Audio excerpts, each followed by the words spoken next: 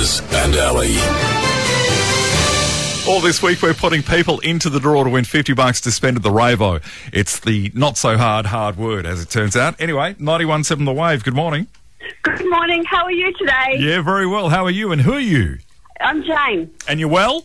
Very well, thank you. Excellent. Jane, you're about to get weller. Oh, that doesn't work, does it? That's not a word, No, Gunners. it's not. This is a word.